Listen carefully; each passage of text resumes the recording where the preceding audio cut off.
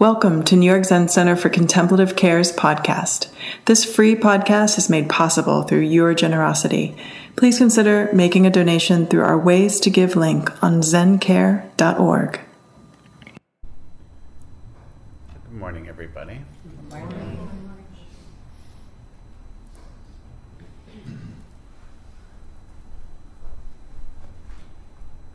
I've been feeling nostalgic all morning.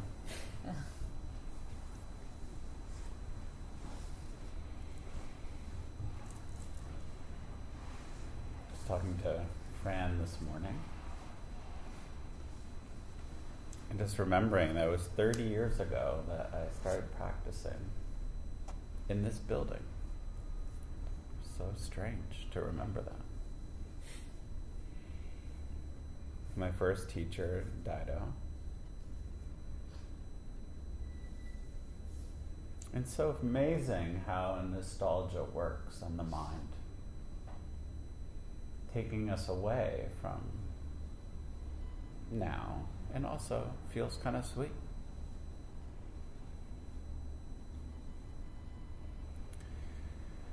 The Diamond Sutra says, the mind of the past is ungraspable. The mind of the future is ungraspable. The mind of the present, ungraspable. So what is this?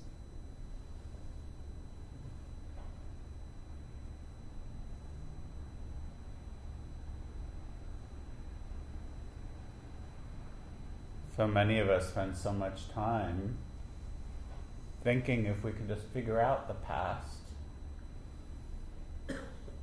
what we're dragging in from the past, well, then I'll be able to participate.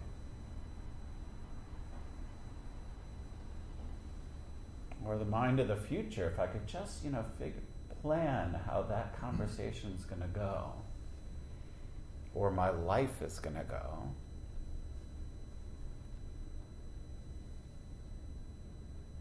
then, if I just control that.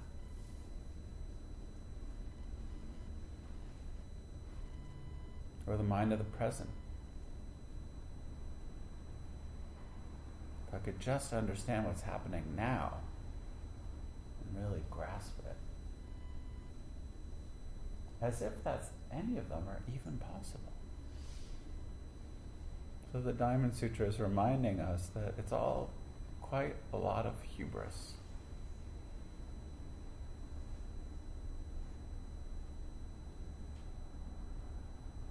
I once did an interview with the artist Jenny Holzer, wonderful artist in person, and she was talking about growing up in a very terrible situation, very painful, and how she loved her horse. And she used to go around with her horse in the morning to check on things. That the trees were still there, the hills, the meadows, the rocks. As if she was kind of in charge of it.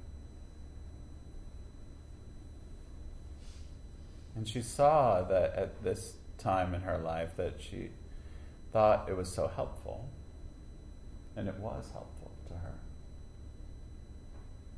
But now she sees it as hubris.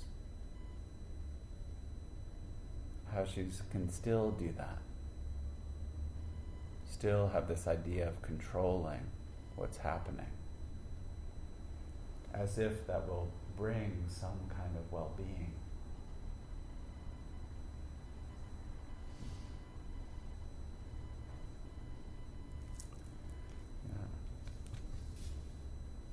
I don't think it's just her. I think perhaps some of us have patterns and habits of trying to control the past, the present, and the future. To actually really get in the way of actually feeling spontaneous and just expressing what's juicy and lively in the moment.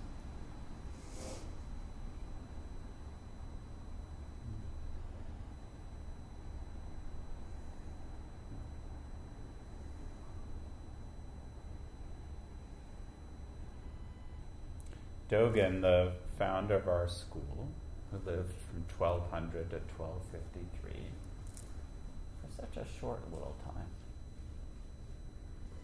53 years.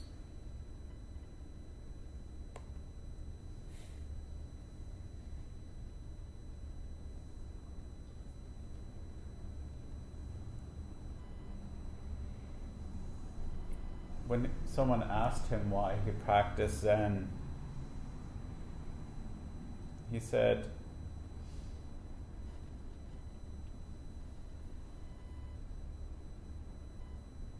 he practiced because he wanted to find out why, if he was perfect and complete, lacking nothing, why practice at all?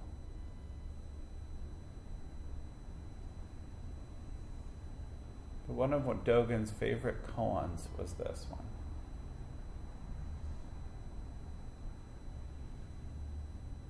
There was a student and a teacher. And the teacher asked the student, "So, why are you practicing Zen?"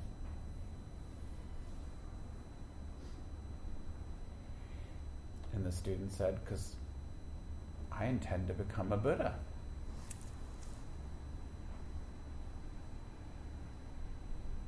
So his teacher picked up a brick and started to polish it.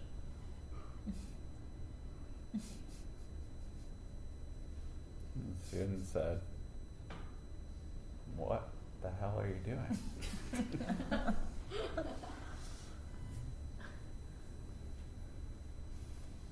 And the teacher replied, "I'm trying to make a mirror."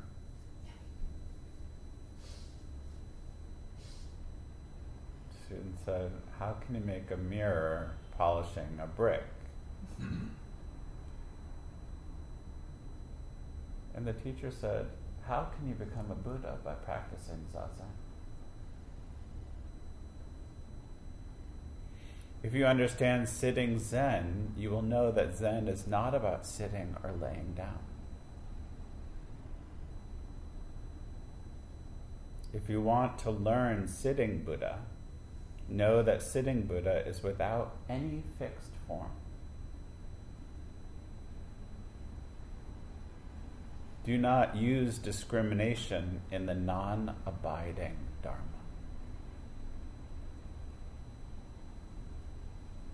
If you practice sitting as a Buddha, you must kill Buddha. If you're attached to the sitting form, you have not mastered anything.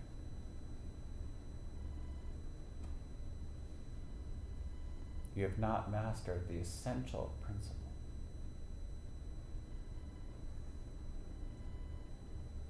The student heard this and felt as if he had tasted the sweetest nectar.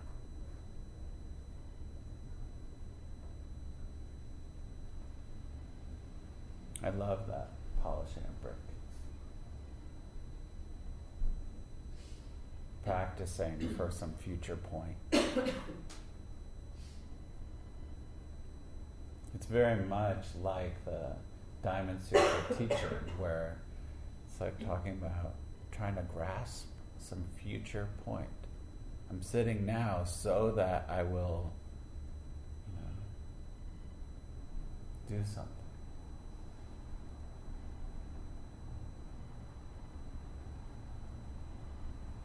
And what's so incredible is this is yet another place that we're unified. We all have good company in the human race because apparently we all tend to do that.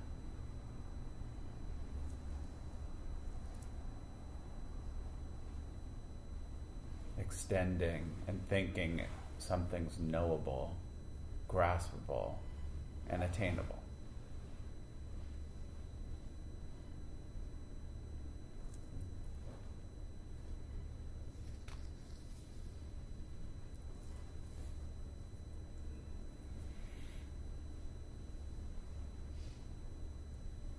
So what is effort?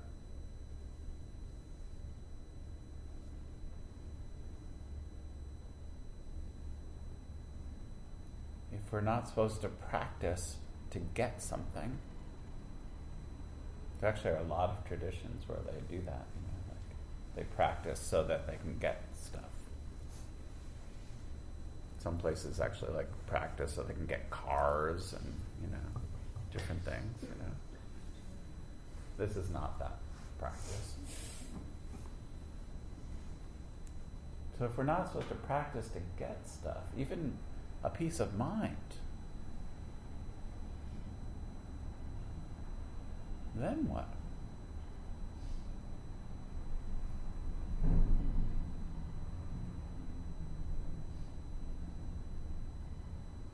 It's a really important thing to consider for me.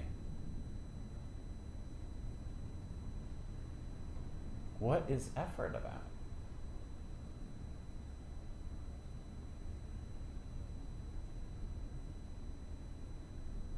It's kind of crazy.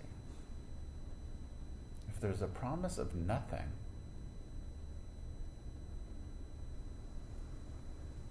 what's effort about?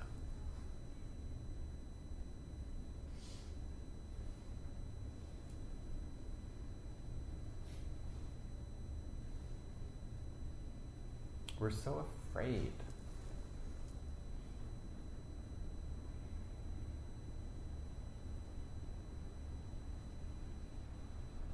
I know for myself that so much of my grasping for the past, for the present, and the future is about fear. Fear of the actual truth, which is that things are completely unknowable and never changing.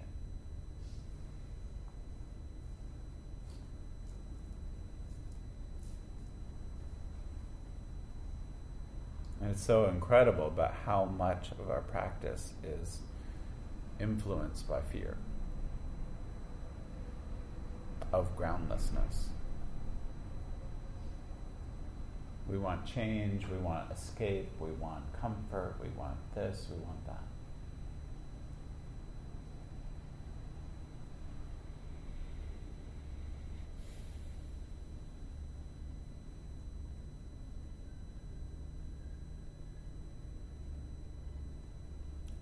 With Dido, I used to drive him insane. I would be constantly asking him like a billion questions. Because I felt like if I knew enough about Zen, and I felt like sure he knew everything about Zen, I would like peppering him with questions. He'd like be walking across the room and I'd be like,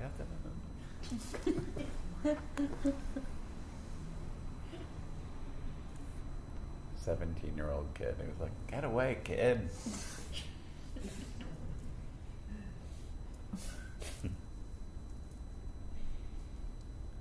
What's this? What's that? What's this? How do we do this? How do we do that? Why do we do this? Why do we do that?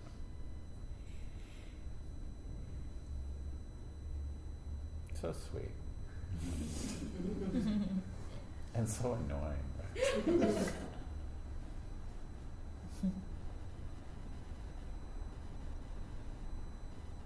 But I really see that part of myself, like I really felt like first of all, I was so delighted about this practice. And right away felt at home in it. It's very clear to me.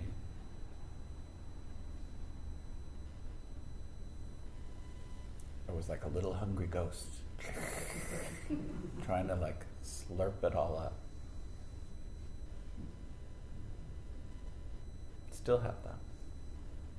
I love, on vacations reading like the history of Soto Zen in Japan in like the 1700s.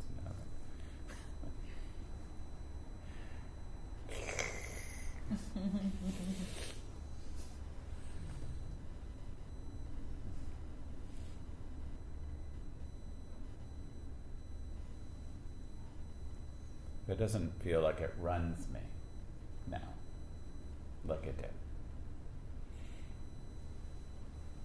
And there's something wonderful about knowing why things are the way they are, as if that's knowable.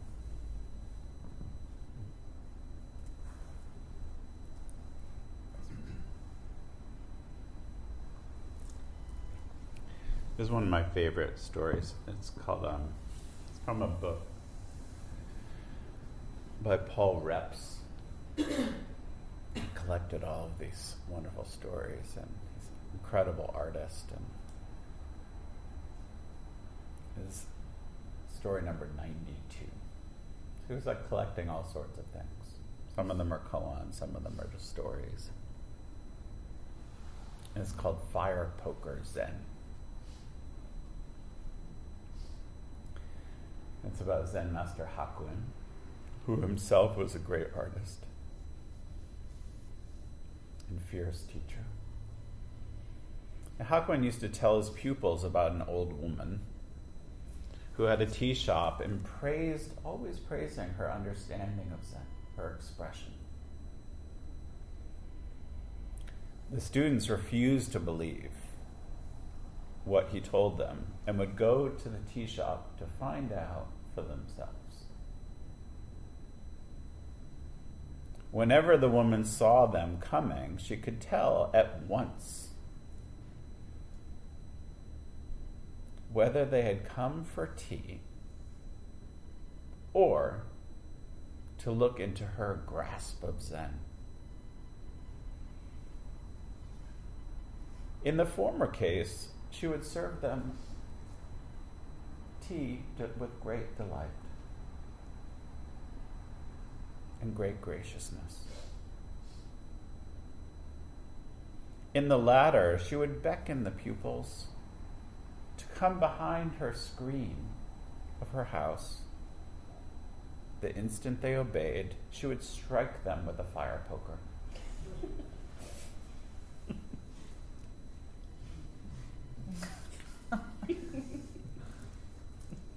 That's the end of the story.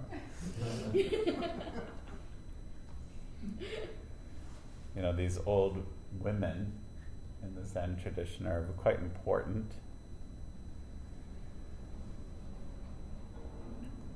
They're almost always nameless, which of course is part of the misogyny of our lineage. And it's also kind of like this archetypal feminine quality. There's something about the namelessness that also could be kind of wonderful. Over the weekend, we were actually reading a book for the Foundations program that actually is anonymous. You don't know who wrote it, and it's actually this fantastic book. Great Dharma book. And in this age, it just feels like so crazy and so cool and radical that you don't know who wrote it. How wonderful is that? So it reminds me of these anonymous women. Something kind of powerful about it. But to think about how we're all like these students, right? Going and seeing like, some of us will go and just have tea. Just practice. Just make the effort to practice. And some of us like want stuff. Right? Like little hungry ghosts running around our lives, like little.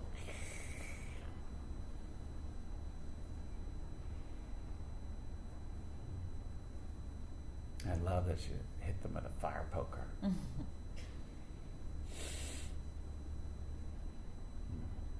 What is she doing? So just wanting to practice, no problem. Let's do that. But if they want something, whack. It would hurt to get hit by a fire poker. It would not be a subtle moment.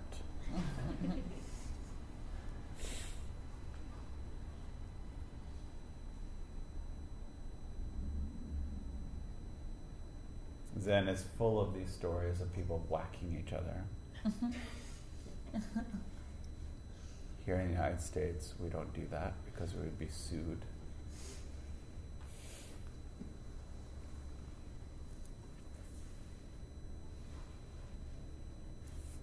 But what is this whacking?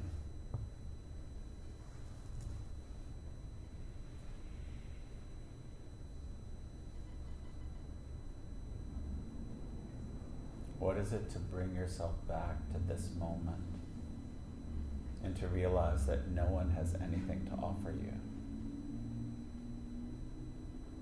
Because there's nothing outside yourself.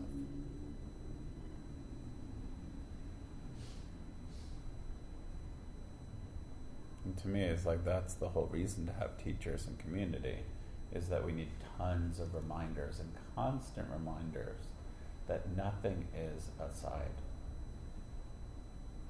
Because there's no inside and there's no outside. And it's easy to say. And to me, it's just like that consistent practice. Effort not for anything, but just for the sake of effort. Effort feels good over time. As many of you know, I've been making a lot of effort in the gym. It's like a new realm. And now I can't wait to go. So exciting. Lifting things that don't need lifting.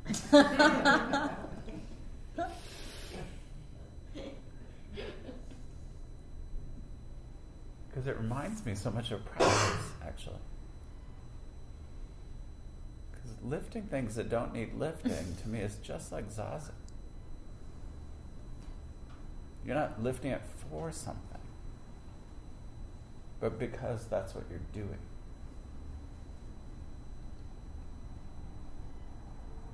It's like kinhin. It's not like, oh, do I feel like doing kinhin? But it's not really about our opinions. And how Zen practice is quite different from other traditions. Like, we do everything at the same time.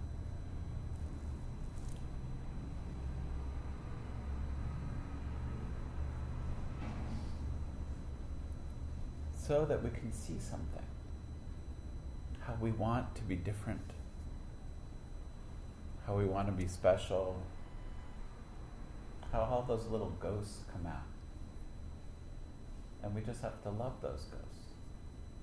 Because we have all got them. Anyone who doesn't have any, that's another issue.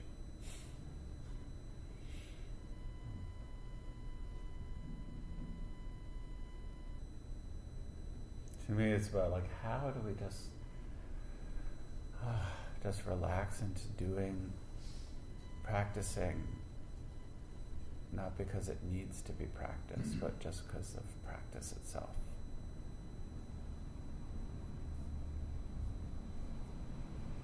Just expressing what the moment has.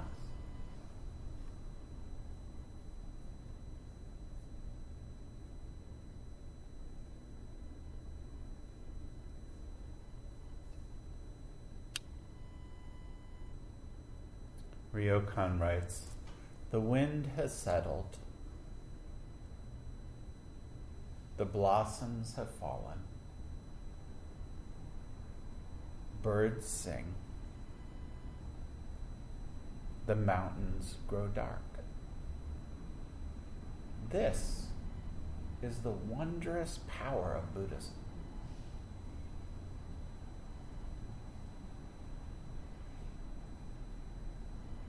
The wind is settled. The blossoms have fallen. Birds sing. Mountains grow dark. This is the wondrous power of Buddhism.